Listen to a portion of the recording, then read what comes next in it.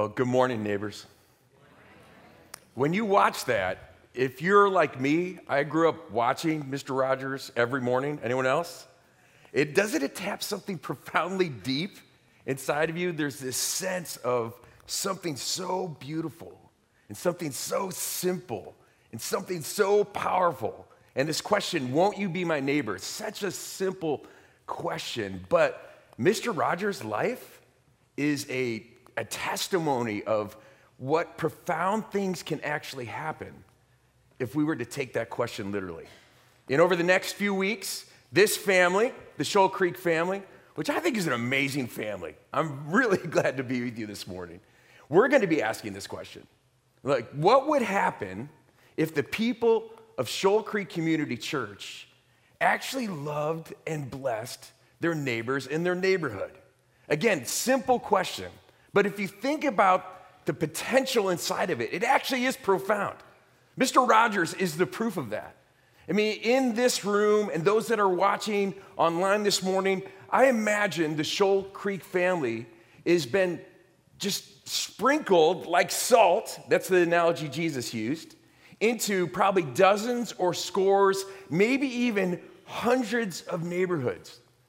And the question is, what if rather than me cocooning and seeing my house as a place where I get away from people, I began to intentionally, because I want to love my neighbor and be a neighbor, cross the street or cross the fence with an open mind and an open heart, with some open-ended questions to learn and listen to the story of my neighbor or my neighborhood.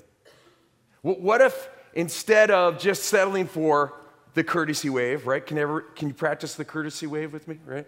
The courtesy wave. What if we went beyond the courtesy wave with open hands to maybe an invitation to a table for a meal, or to watch the Royals together, or an invitation to let's work on that project together. I'll help you. An open hand to serve. What might happen? What new stories might unfold? What surprises might the Holy Spirit have for us? And it's such a simple question. It's easy to just skip over it and miss the wonder that could actually unfold in my life if I were to join Jesus in that mission. That's so simple. It's so ordinary. I don't have to go anywhere else. I don't have to cross an ocean. I don't have to cross a jungle. I don't have to leave my zip code. I don't have to leave even my street, my address, to join Jesus in this adventure of what he's doing to redeem and restore people and places. But it's so easy to get pulled out of that. I remember it was probably 15, 16 years ago, standing at the end of my driveway. And it was a Saturday morning, and a lot of people were out in my neighborhood. This was back in Indiana. I was a pastor at a large church there. We'd started as a church plant, and then we had grown to this large church, and my responsibilities had increased over time. At that point in time, I was a teaching pastor. I was overseeing all the local and global mission. I was overseeing youth ministry and young adult ministry, and my life was so full. In fact, in terms of local mission, we had seen this amazing neighborhood renewal movement in what was probably the most at-risk neighborhood in South Bend, Indiana. And just a new story, and it blossomed into this community center that had vocational training and GED training and a food pantry, and there was tutoring programs for kids, and there was after-school programs of sports. And then internationally, by God's grace, I'd fallen into, and our church had fallen into the beginning of what became a genuine disciple-making movement in southern India. It was getting to unreached people groups who had never heard the gospel before. It eventually became this movement with literally thousands of new churches in it. It was unbelievable. Some years I was spending 2 or 3 months a year over in India. Now, are you getting the picture of like, this was a really busy life for me, right? And I'm doing the work of God, but I realized on that Saturday morning as I was standing at the end of my driveway, I looked down and I realized these neighbors, 2 or 3 or 4 houses down, I don't even know their names. And I don't remember if it was a book I was reading or a sermon I had heard or a conversation that I had, but I remember I was thinking about myself in terms of being a neighbor that whole week prior. And that morning, as I stood at the end of my driveway, I had this very real sense of Jesus' presence with me. Now, he's always present. Can I get an amen? but there's times we become more aware. In Jesus, in his loving and provocative way, it was like I could hear him ask me, do you know their names? And I realized I know their names. I know those neighbors there. I know those neighbors there. But everybody who's like 2 houses more away, I'm like, I don't. And then it was like Jesus ran a film in my head. And we had lived a couple other places previously. And I realized at both of those places, earlier in my journey, I actually did know the neighbors. And we ended up becoming friends with our neighbors. And some of those neighbors started to follow Jesus with us. And then I realized I've been in this neighborhood for years, and I don't even know everybody's name. And I suddenly realized, if Jesus lived in my neighborhood, it wouldn't be this way. And something has changed that I was basically unconscious of. I began to realize I was seeing my home now as a refuge where I could get away from people. Like, I didn't want to come home and talk to anyone else. I was like, no, I want to turn off like mission and ministry when I get home. I just kind of want to disappear and be anonymous. And Jesus, in that gentle and provocative way he does, he was like, I know you see this as a way of protecting yourself and taking care of yourself and trying to do some self-care, but I'm telling you, if you trust me, if you join me, there's a way that will actually lead to deeper joy, deeper rest, deeper life. And it was so clear. It was like the Lord said to me, I know you're doing all this time in South Bend, Indiana, and all this time in India. And the truth was, I knew more people's names in Monroe Circle, that neighborhood on the other side of town, and in villages in India than I did in my own neighborhood. That's where it was at. And I could just tell Jesus was asking me this question: what would it be like if I lived in your neighborhood? And I remember in my mind thinking, well, you'd certainly know their names. And I started to repent. I was like, Lord, I can't skip my Jerusalem to go to Judea and Samaria and the ends of the earth. That doesn't make any sense, right? Like, I have to start where I actually live, where you've actually sent me. And it started this journey with a simple prayer there saying, Lord, I'm sorry. I've lost my way. And what should I do? What should I do? And I went inside, and my wife was inside near the kitchen table, and I told her, I just actually confessed it to her. Like, here's where I'm at. This is what the Lord just showed me. Like, where do we start? What should we do? And it didn't take her 1 second. She just pointed at our kitchen table, and she said, we should just open up our table. We should ask our girls to invite the kids from the neighborhood to eat with us more often. And I was like, yeah, that's a great idea. So at dinner that night, we announced to the girls, hey, this table is open. We know you know all the kids in the neighborhood, and you can invite whoever you want. And they were like, all right. And they took us up on it. I mean, immediately, we had kids that night, they're like, boom, they're gone. They come back. Hey, what's up? What's your name? Right? Oh, you're Nathan. Good to meet you. How are you? Ethan. Good to meet you, And they just loved it. And this is a true story. A month later, I'm a budget guy. We had doubled our budget on groceries. I'm like, I need a raise to be a good neighbor. This is insane, right? And this steady cycle of kids started coming to our table.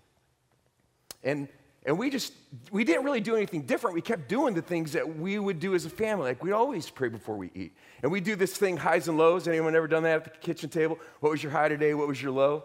And what was nuts, like within just 4 to 6 weeks, we started to meet their parents. And I remember Ethan's mom actually came, and she was talking to Michelle. I wasn't there at the time. Michelle was telling me about it. She's like, yeah, so we met, we're talking. We've been, getting to know each other's stories a little bit. And about 3 or 4 minutes in, she said, so I have to understand now, Ethan, he won't let us eat now without praying. And then he says we have to do ups and downs. What are ups and downs? He hadn't translated it quite right, But highs and lows. So this family began to pray before their meals because their son insisted and started doing highs and lows. Isn't that interesting? How Jesus works? How he creates hunger and awareness through even little children? And it started just an amazing journey for us personally. And man, there were challenges and there were times where we felt stressed and overwhelmed by having this kind of open table, I have to be honest. But I will tell you by far that I found in my neighborhood that my renewal strategy by trying to protect myself and hide away, it wasn't working. And Jesus' renewal strategy in the way of neighborly love and hospitality brought me so much more joy, so much more life, so much more community. So this invitation to love our neighbor, by all means, is for their benefit, but I'm telling you, it is for your benefit too. For the fullness of Jesus' life to be built and expressed in you. And I want to ask you, if you grab this little magnet, it just asks this powerful question: who is my neighbor? And the thing I had to admit at that point in time in my journey is that I could only fill out 3 of these tiles. So we're going to do this as an exercise to just ask you to consider your 9 closest neighbors. Now, they might not all be around your house geographically, but like the 9 closest houses. We're going to give you just a couple minutes to fill these out. How many names can you put in there? But I want to say before you do that, this is not an exercise to try to make you feel bad about yourself. Can I get an amen? Right? This is not an exercise to try to shame you into some kind of new behavior. In fact, I hope you would see it as a moment to stand next to Jesus like I did on my driveway, in the loving, powerful presence of Jesus, who sees you for not who you currently are, but for who you were meant to be and designed to be, the truest version of you that he had in mind when he thought you up. And would you consider, who is my neighbor? And I know this can actually be a little scary to fill out too, because it's like, I don't know if I want to get attached to these people. They're jacked up. This guy, whoa, I don't know his name and I don't want to, right? So I just want to remind you, that the early disciples, when the resurrected Jesus came to them, they were afraid. Because Jesus said, as the Father has sent me, so I'm sending you. And we always think of Jesus' 3 years of public ministry as the part where he was sent. He spent 90% of his time on planet Earth in one neighborhood, in one little village. Are you with me? Nazareth. Jesus lived in Nazareth for how many years? About 30. When God came to planet Earth, most of his ministry was done in an invisible way, in a backwater town, in some mundane little neighborhood. Are you with me? What does that tell you? When God came and put on flesh and blood, he spent 90% of his time just being an ordinary son and being a carpenter and being a neighbor and being a sibling and doing the invisible, mundane things. See, the glory of God can fill those mundane areas, because when Jesus went to get baptized, he hadn't done one miracle, he hadn't preached one sermon, and the Father said, "This is my Son in whom I am well pleased." Can I get an amen? He was just doing ordinary stuff, but he was doing it with the life and the love of his Father. That's this invitation. So I'm going to pray for you, because when Jesus sent the disciples, he said, as the Father sent me, I'm sending you. Do you remember what he did? He breathed on them. He was breathing on them. It's a symbol of the gift of the Spirit. And God's Spirit, if you're trusting Jesus as your Savior and Lord, he is in you. He can give you courage. He can give you creativity. He can give you wisdom. And right now, he can take away any toxic shame, so that you, as you write these names, you can just begin to feel the heart of God. So let's pray, and then I'm going to give you a couple minutes to write some names down.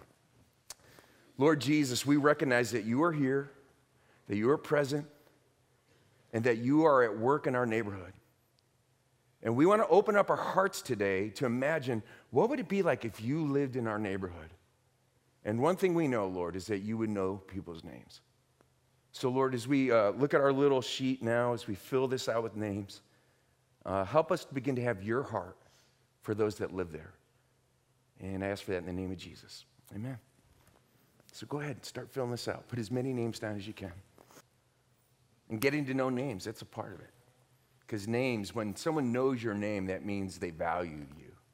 You know, if I'm always like, dude, hey, dude. What's up, man? It's good to see you, dude, man. I'm glad you're here. But if I know your name, it means I value you. And the question is, okay, how do we do this thing? Like, what's the art of neighboring? What is God's plan, actually? And to answer those questions, we just need to go back to the beginning of the capital S story. And we need to go to Genesis chapter 12, because God has this strategy. It's really his only strategy for his people, and it's quite simply a blessing strategy.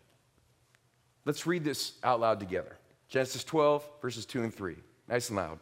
I will bless you, and you will be a blessing, and all peoples on earth will be blessed through you. Now, this passage was actually a revolutionary moment in history. The world, in terms of religion, at that point in time, it was what you could describe as a tribal, violent, exclusive polytheism. It's basically like, my God's bigger than your God, and we're going to rape and pillage and plunder in the name of our God, and if we win, that proves our God is bigger than your God, and our God's better than your God.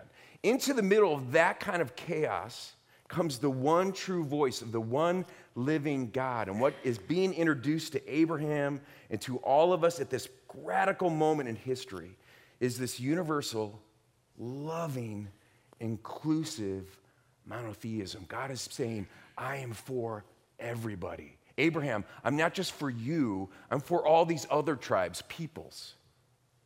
I'm for all of them. And my strategy is I'm going to be good to you. I'm entering into what we know will be a covenant relationship with you. And I'm going to bless you. But here's the point.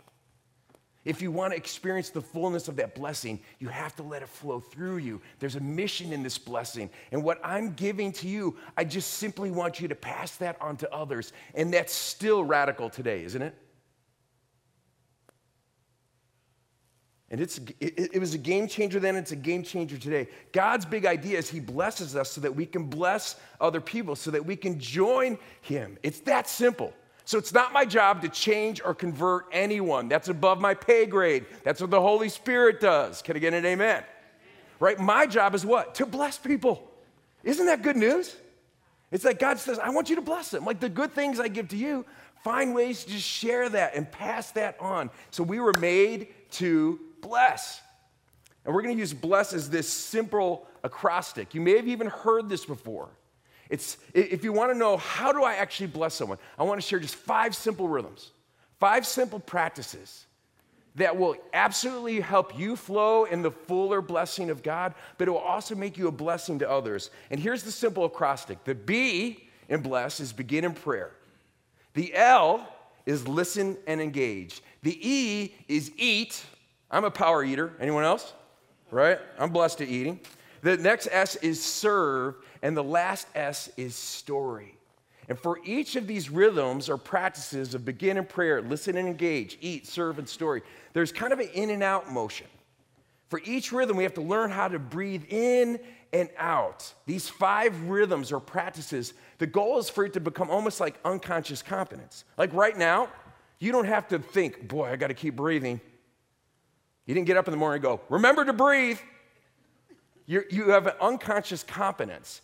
As we begin to practice these 5 simple ways of blessing, eventually it becomes like this unconscious competence, like breathing in and breathing out.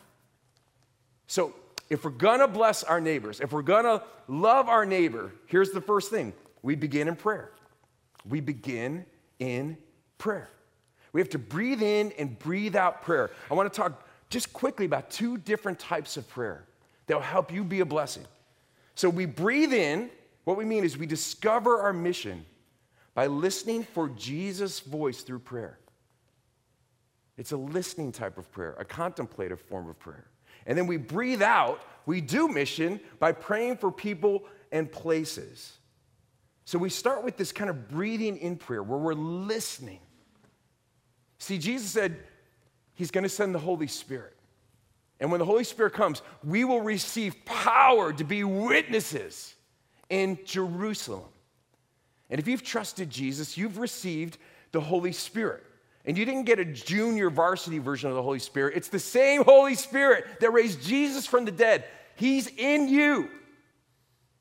And if you look at the book of Acts and the story of the early church, you're going to see it wasn't that they had some amazing strategy. It was actually the Holy Spirit that energized all of the gospeling and good newsing and blessing. It was the Holy Spirit. And see, the word for Holy Spirit, he's called the Paraclete, which gets translated in a lot of Bibles as the helper, which doesn't help in our culture. Because for us, if you're my helper, I'm the senior partner and you're what? The junior partner. You're the helper, right? Like, this is on me, I'm gonna do it, and then you're gonna come along and help me as I tell you what to do. But that isn't how it is with the Holy Spirit. He is the senior partner. Can someone say that's right? And we're the junior partner, which is good news. I don't have to be in charge. I get to move in the flow of what the Holy Spirit is doing. And when you look at the book of Acts, you see the Holy Spirit leading people to particular actions and particular people and particular conversations. Like a great example is Philip. And the Holy Spirit actually leads him to go on this particular street. And when he gets there, there's this guy who's in a chariot. And he's reading a scroll, and the Holy Spirit says, "Psst, go there, go talk to him." Now, that had to be a little unnerving, because a chariot in that culture would be like a completely tricked out Escalade, right? And then he's got a scroll. You know, no one had scrolls. Like, this was a very exclusive thing. So it'd be like you're told to go to the street, and there's this guy in an Escalade, and he's reading some really expensive book. You're like, I don't want to interrupt that guy. Like, he's going to think I'm a weirdo. But he follows the prompting. And see, that's where this listening prayer comes in. The number one skill of a great neighbor who's neighboring in the name of Jesus is to hear the voice of God and then respond. You don't have to be a genius. You just have to be paying attention. And we begin in prayer because when we begin to develop a prayer life, that's where it's the space where we remember how good Jesus is and how gracious he is and how glorious he is. And how great he is. And as the eyes of your heart are enlightened as you're praying, you see how amazing Jesus is, and you're being filled with the fullness of Jesus, you want to share him with other people. See, the first step into being a neighbor actually isn't into the streets. It's into solitude with Jesus. And Jesus modeled this. If you look at Luke 5, verse 16, it says, Jesus often withdrew to lonely places and prayed. He went to the solitude to be with his Father, to remember that he's the beloved, to reflect and remember his Father's words as they're captured in the Scriptures.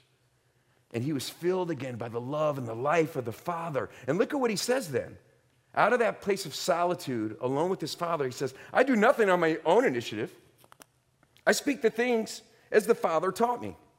Or in John 12, he says, for I've not spoken of my own authority, but the Father who has sent me is himself given what to say and what to speak. So we start with this listening type of prayer. And if you're wondering, well, what is that? How does that work? What does that look like? Well, let me give you just a couple simple questions. Here's the first one. What if you just started to pray, God, where are you already at work where I live? Like just maybe when you're mowing the lawn, you just say, Lord, show me where you're at work in this neighborhood. And just open your eyes and look around. See who's there. You may see a neighbor and go, God, I just want to pray you bless that neighbor. I pray you just open up an opportunity for us to connect, get to know each other's names. God, whatever you're doing, show me. Like when you're walking the dog, you can just underneath your breath saying, God, show me where you're at work and how I can join you. When you go to get the mail, before you go out there, just as you walk out, Lord, show me where you're at work and how I can join you. I triple dog dare you to just pray this kind of listening prayer. Like do this, just try to do this 3 to 5 days a week for the next 4 weeks in this series and see if you aren't invited into some kind of new adventure that the Holy Spirit has created, not you. Doesn't that sound a little exciting? Doesn't that sound a little interesting? What might God do if you just were to ask that question, Lord, show me where you're at work, where I live, and how I can join you. That's a listening type of prayer. And then there's a breathing out type of prayer. And this breathing out type of prayer, it's simply praying for neighbors by name. As you get to know neighbors, you're writing their names down, and you begin to simply pray for them by name and praying for Jesus to restore your neighborhood. Now, if you want some help with this, there's an amazing website called blesseveryhome.com. I use this. And I'm a part of this decentralized network of microchurches in our city called the Kansas City Underground. We have scores of our folks who use this. And you go in there and you put in your address and it just uses publicly available data. There's no weird stalking or hacking going on. And what it will do is you can kind of pick the range of like, I want to pray for my 50 closest neighbors or my 100 closest neighbors. And then it will send you the names of 5 neighbors, and there's a little map so you'll see where they live, and it'll give you a short scripture and a short prayer prompt. And it literally takes 5 minutes. And I get it every morning. It's one of the first things I do is I get my cup of coffee, right? And then I have this practice of like, there's some scripture that I read, but in the morning, I pray for those 5 neighbors.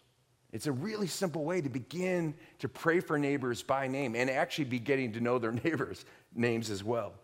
And here's God's promise that he said, my Father and I are always at work. He is at work in your neighborhood, but you begin in prayer. Then let's talk about the L. Begin in prayer. We're going to breathe in and breathe out prayer. We discover our mission by praying, by listening and responding. And we do our mission by praying for our neighbors by name, praying for our neighborhood. But we need to listen.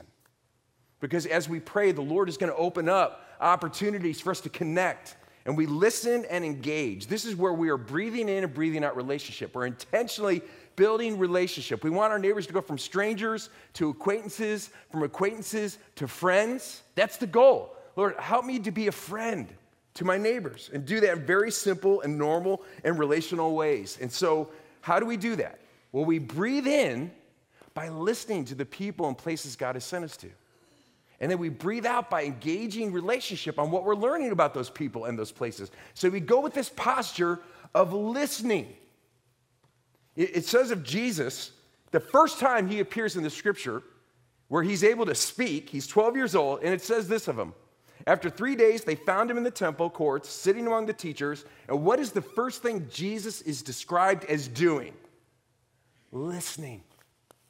It says he listened to them and asked them questions. And if you've ever spent time in the Gospels, you realize something. Hey, when Jesus gets asked a question, what does he usually respond with? Another question. Isn't that interesting? For example, the earliest gospel, the Gospel of Mark, there are 67 episodes in which there's any kind of conversation. In those 67 episodes, Jesus asked 50 questions. Isn't that interesting? If anyone ever had the right to do all the talking, it would have been the Son of God. But he starts by listening. And if you notice, when Jesus is sharing, he's engaging conversation, he's engaging based off of a posture of listening. So to fishermen, he talks about what? Fishing. To farmers, he talks about what? Farming. To the woman at the well, he talks about what? Water, right? He didn't have a standard operating procedure. He's listening to the story of the person in front of him and the place that they're in, and he begins to speak in their language. Jesus was a listener. Why? Because people listen to people who listen. So I want to encourage you today. It's not so much about how eloquent you can be and knowing all the right things to say. It's actually more about knowing how to ask good, open-ended questions. Like, get to know people's histories. Like, hey, tell me about where you grew up. You know, tell me a little bit about your family.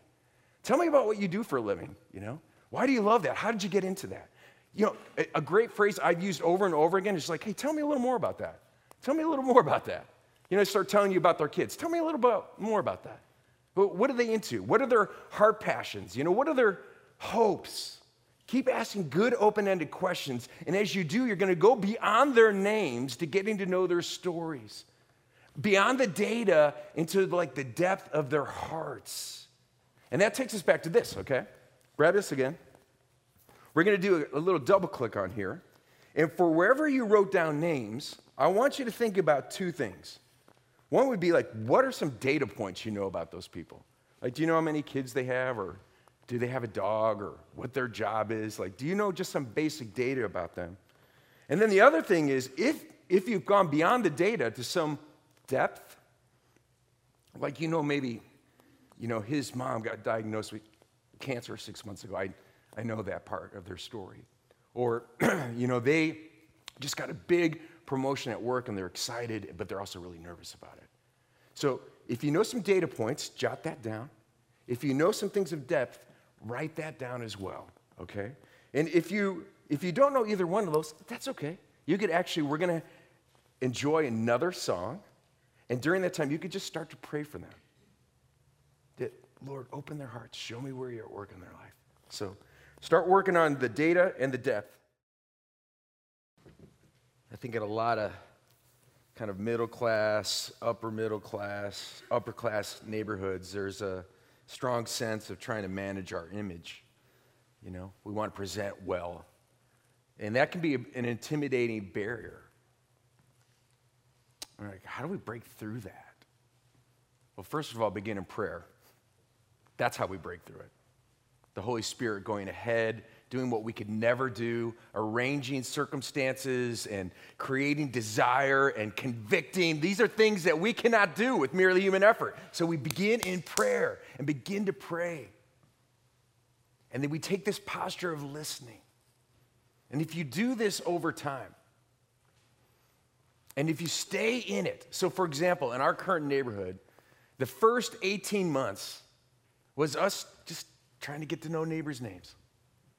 And noticing, kind of listening, not only to our neighbors, but our neighborhood. Like, okay, where do people gather or connect? Are there any convergent spaces at all? And you start to notice, it's like, well, you know what? 4, 5, 6 people go to the community mailbox right around 5:30 because they're getting home from work, right? So I could choose to get my mail at 5:30, and there's a little like chat up. You know, it's like the water cooler, basically, you know? So started doing that. Got to know some neighbors that way. Because our community mailbox goes quite a ways down. So it's like, all right, now I'm connected with 8 different households. We noticed after dinner, there's a school behind our house, and there's a walking track. All the dog people. And we're dog people. We love dogs. So we'd walk our dogs. We started meeting people. And dogs are a deeper connection than like actual physical children. Like people who love dogs connect. That was a joke. It didn't go over very well, but at least that's been my experience. Pet people are passionate about it. And we started kind of creating those rhythms, putting ourselves in spaces where people were.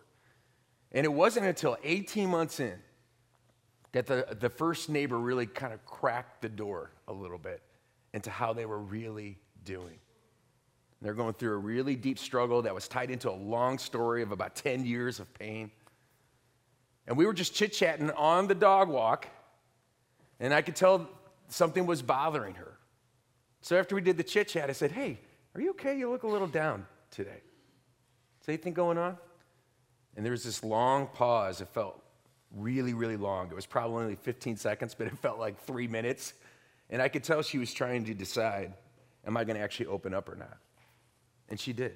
She said, yeah, I'm going through a really tough time. And I've been thinking about talking to you and Michelle about it. And Michelle was there with me, and she's like, yeah, we'd love for you. Come on down.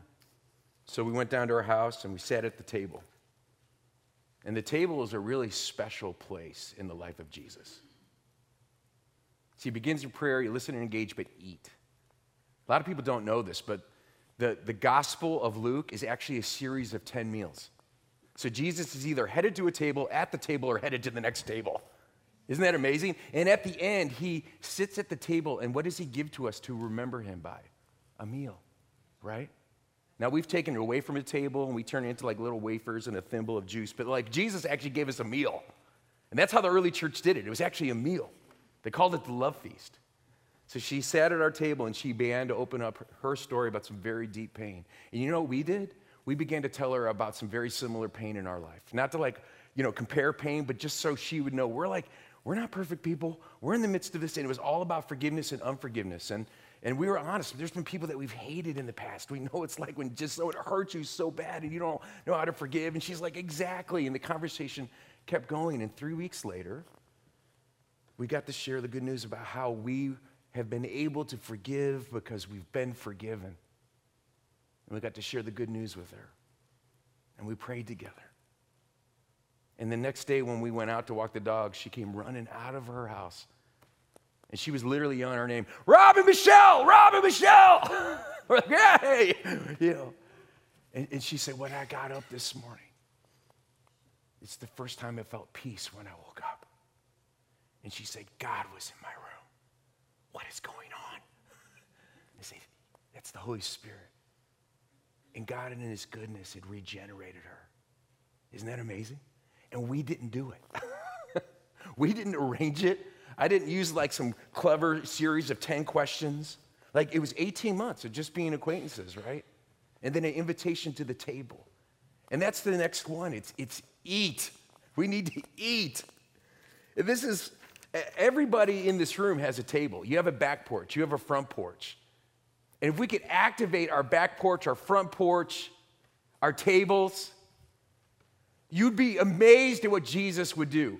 Jesus' primary strategy for engaging people that were far from God was parties and tables. Parties and tables.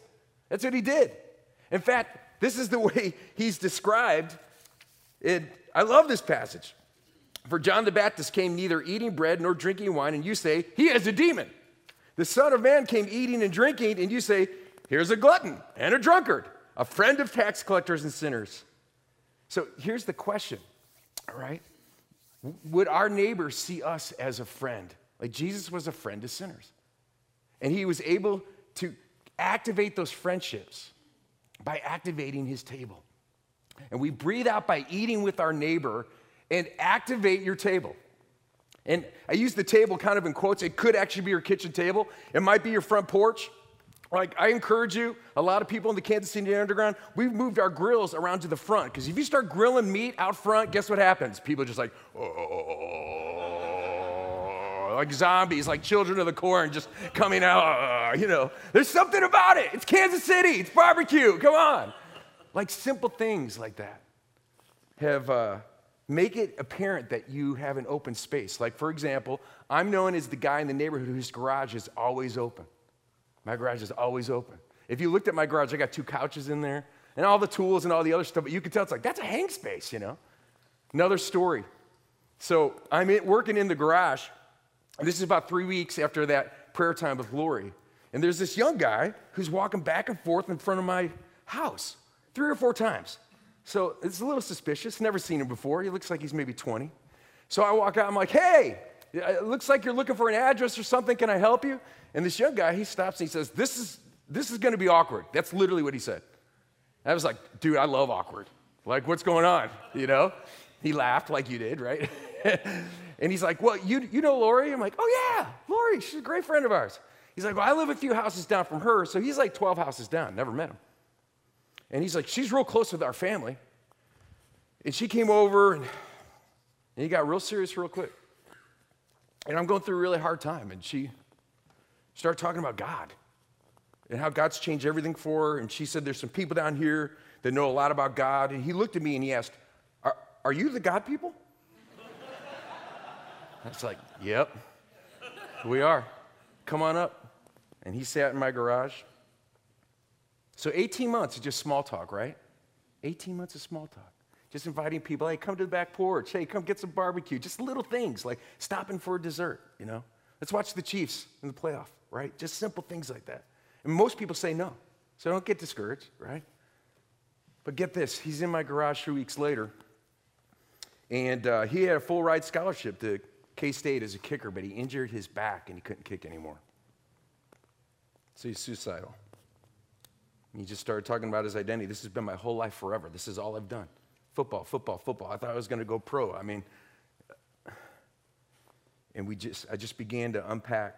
There was 3 passages of Scripture. And it was really interesting. It was raining that night. And the first passage of Scripture I quoted when we were having a conversation, on cue, there was a thunder, boom, crack. And it was just like, well, it's a coincidence, right? We keep talking and talking. The Lord brings another scripture to mind. And by the way, Jesus, remember, he said, don't worry about what you're going to say ahead of time. He said, I'll bring it to memory. By the way, that means like you actually have to put the Bible in there first to be able to remember it, right? So like be reading the Bible every day, and you're going to be amazed by what the Holy Spirit, so the second passage pops up. It was like, whoa, And I share that. Guess what happens on cue? Kaboom! Another thunderstrike. Remember, the gospel will be accompanied, Jesus said, with what? Signs and wonders. Power of the Holy Spirit. Third time, I quote a passage, boom! The loudest one. This strong, young football player looks at me and his lip is quivering and he says, is God talking to me? I said, what do you think? He just started to weep. And he gave his life to Jesus right then and there in my garage. See, he wants to do some crazy stuff in our neighborhoods. But we have to be willing to begin in prayer, listen and engage, eat, open up your home, open up your table, open up your garage, open up your back porch, just little things. Like in that first neighborhood I told you about, after the kids came over for a few months, we started doing a once a month s'mores, in the fire pit. And guess what? The parents came. They wanted to know, like, you're feeding our kids half the time. We thought we'd meet you, you know what I mean? And then it became like twice a month, right? And about a year and a half there, we had spiritual conversations with 5 or 6 different neighbors. And they began to open us up into their lives to us. Like one of our neighbors, their kid had committed suicide. And after they called the ambulance, we were the next people they called. And from my perspective, I didn't think we were that close. But to them, it was like we just knew we wanted to call you. Another neighbor, I had this big painting project, and he was a professional painter, and I felt very uncomfortable. It's like, I can't go and ask him to help me paint, because then it's like I'm trying to get him to do his job for free. But the Holy Spirit was like, ask him. So I asked him. It's like, can you help me? He comes over, we're painting, about an hour or 2 of painting. He starts opening up how I own this painting business, and it's doing really well, but he literally says, I just don't want to do it anymore. And he starts talking about the emptiness of his life, and I get to tell him about Jesus, right? That leads to the next S. See, if you begin in prayer, listen and engage, eat, open your table, then look for ways to serve. Now, first of all, be open to let them serve you. It says the Son of Man came not to be served, but to serve and give his life as a ransom for many. But Jesus also, when he sent his disciples out in Luke 10, he said, look for people of peace. They're open to you. They welcome you. They serve you. And he says, let them do that. Let them serve you. Let them feed you. Let them open up their world to you. Let them serve you. Look for the people in your neighborhood that are people of peace. They're open. They're curious. They want to engage. They want to give to you. They want to serve. And it creates this sense of mutuality and equality when we let someone serve us. Like, I'm not above you. We're in this together. And then serve them. And it's simple things. Like if you hear that someone's sick or going into the hospital or has a baby, just notice those things. And like, bring a little present over. Or set up a meal train when someone goes into the hospital. You'll be amazed. Most people want to live in a neighborhood that feels like family. Am I right? But it requires someone to step out and start doing little things like, hey, we're organizing a meal train for Cindy because she's going into the hospital and she's going to be kind of laid up for a week and Jim needs meals. Would you like to join? People are like, yeah, I would. Lots of times people are just waiting for an invitation, these simple acts of service that open people's hearts. And then what happens is if you begin in prayer, if you listen and engage, if you begin to activate your table and eat and serve people in ways that are meaningful because you're listening and you're praying and you're sharing spaces where you can talk and connect and you're serving, you will always get to share the story. It just will be a matter of time. You'll get to share the story of how Jesus has changed you and how the gospel changes everything. And we breathe in story, again, by taking this posture of listening to our neighbors, right? But then we breathe out our story by sharing how Jesus has changed us and how the gospel changes everything. And in our neighborhood now, it's been amazing. Like we have 7 families that we are now following Jesus together. I have to be back by 11:30 because Sundays at 11:30, we meet to break bread, to open the scriptures, and we are the church in City View Farms. And these are people who weren't following Jesus, and they are now following Jesus. And in our little part of West Shawnee, there's 6 of these families now that have emerged from ordinary people, living the blessed rhythms. And what's pretty cool, it's just one story in closing. Across the street from that neighbor that I told you about, who opened up about the story of pain in her life, a new couple moved in. And they'd been there about 6 weeks, and we were having a Labor Day party. So she invited them to come to the Labor Day party. And they came, and there was probably maybe 6, 7 neighborhood families for that party. And they loved it. You could tell they're just having a blast. And, it was a carry-in. Everyone's bringing, we don't entertain. What we do is just open your home, and you do like a carry-in, a potluck. You know what I'm saying? Like it's a family effort, right? And they waited till everyone else left. And this young woman, Michaela, I could tell she wanted to ask a question. Like she was waiting till everyone left so she could ask a question. And she's like, okay, we've been here 6 weeks. And you hear about families in the 40s and 50s where everybody knows each other. It's open door policy, raise your kids together and all that. Like, we feel like we got in a time machine and moved into one of those neighborhoods. Is this for real? She asked me. I said, it actually is. Like, we actually love each other. And she said, okay, was it like this when you guys moved in? I was like, no. No, it actually wasn't. It was the courtesy wave. That's what I told her. And she laughed. She's like, yeah, that's the neighborhood I grew up in, courtesy wave, right? Yeah. And she's like, well, what changed? And again, Jesus said, don't worry about what to say ahead of time. I'll tell you what to say. Well, a phrase from this book that this comes from, it's called The Art of Neighboring, popped into my head. I said, well, there's a group of us here that think Jesus is the smartest man who ever lived. And we believe that when he said, love your neighbor, he meant your actual neighbor. And she laughed. She's like, oh, like it's not a metaphor. Like you're actually supposed to love the people you live by? That's what Jesus wants? And I was like, yeah. She's like, that's awesome. When's the next party? In about a year of parties, is actually a Chiefs game playoff. They lost. And they opened up about their story and some of the pain in their story. And her story, there had even been what you might call some spiritual abuse by Christians. So she had blocked Jesus out for years. But at the end of that conversation, she's like, I just want to, she looked at Michelle and I, she's like, I just want to have a relationship with God like you have. And that was when our microchurch became more formal. And it was a pretty special moment. I'll bring up a picture here. This is Michaela being baptized in our backyard. And imagine that story, like simple stories like that being played out in neighborhoods all over Kansas City. That would change the spiritual landscape of Kansas City. Am I right? If ordinary people just intentionally say, I'm going to begin a prayer. I'm going to listen and engage. I'm going to open up my table. We're going to eat. I'll look for ways to serve. And when the Lord opens the door, I'll trust the Holy Spirit will tell me what to say and that he'll do the heavy lifting. Because he's the senior partner. I'm the junior partner. I get to join in with what Jesus is doing. And guess what? So do you. So do you. So I want to invite you, decide in advance just to be here every week of this series, to open yourself up. But today I want to ask you most specifically, begin in prayer. Begin to pray for these neighbors by name. When you're walking in your neighborhood or working in your yard, begin to take this posture of prayer. God, where are you at work? How can I join you? Go to blesseveryhome.com. Sign up. Start getting 5 names of neighbors each day and pray those prayer prompts. With that said, let's bow our heads together. We'll begin in prayer right now.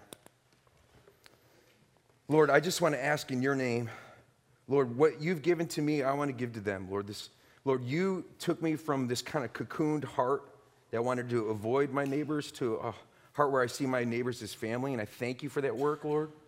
And I just want to pray in the name of Jesus for that to be multiplied all over this room. Holy Spirit, activate the heart and the love that you have for our neighbors in us. I want to bless these people right now with the gift of intercession. Lord, I pray that in their times of prayer they would see you, that the eyes of their heart would be enlightened, they'd be reminded and see again how amazing you are, that it would fill them and they would desire to, Lord, to just share the goodness of who you are, but to do it in quiet, simple ways. Realizing that small talk is more than small talk. It says, I know you, I care about you, you matter to me. And I pray in these neighborhoods represented here that small talk would become significant conversation that would lead to spiritual conversation, that would lead to gospel conversations. Lord, I pray even in the next month there'd be some breakthroughs that only you could get the credit for. And Lord, I thank you for these people. Thank you for their openness to you, to your word.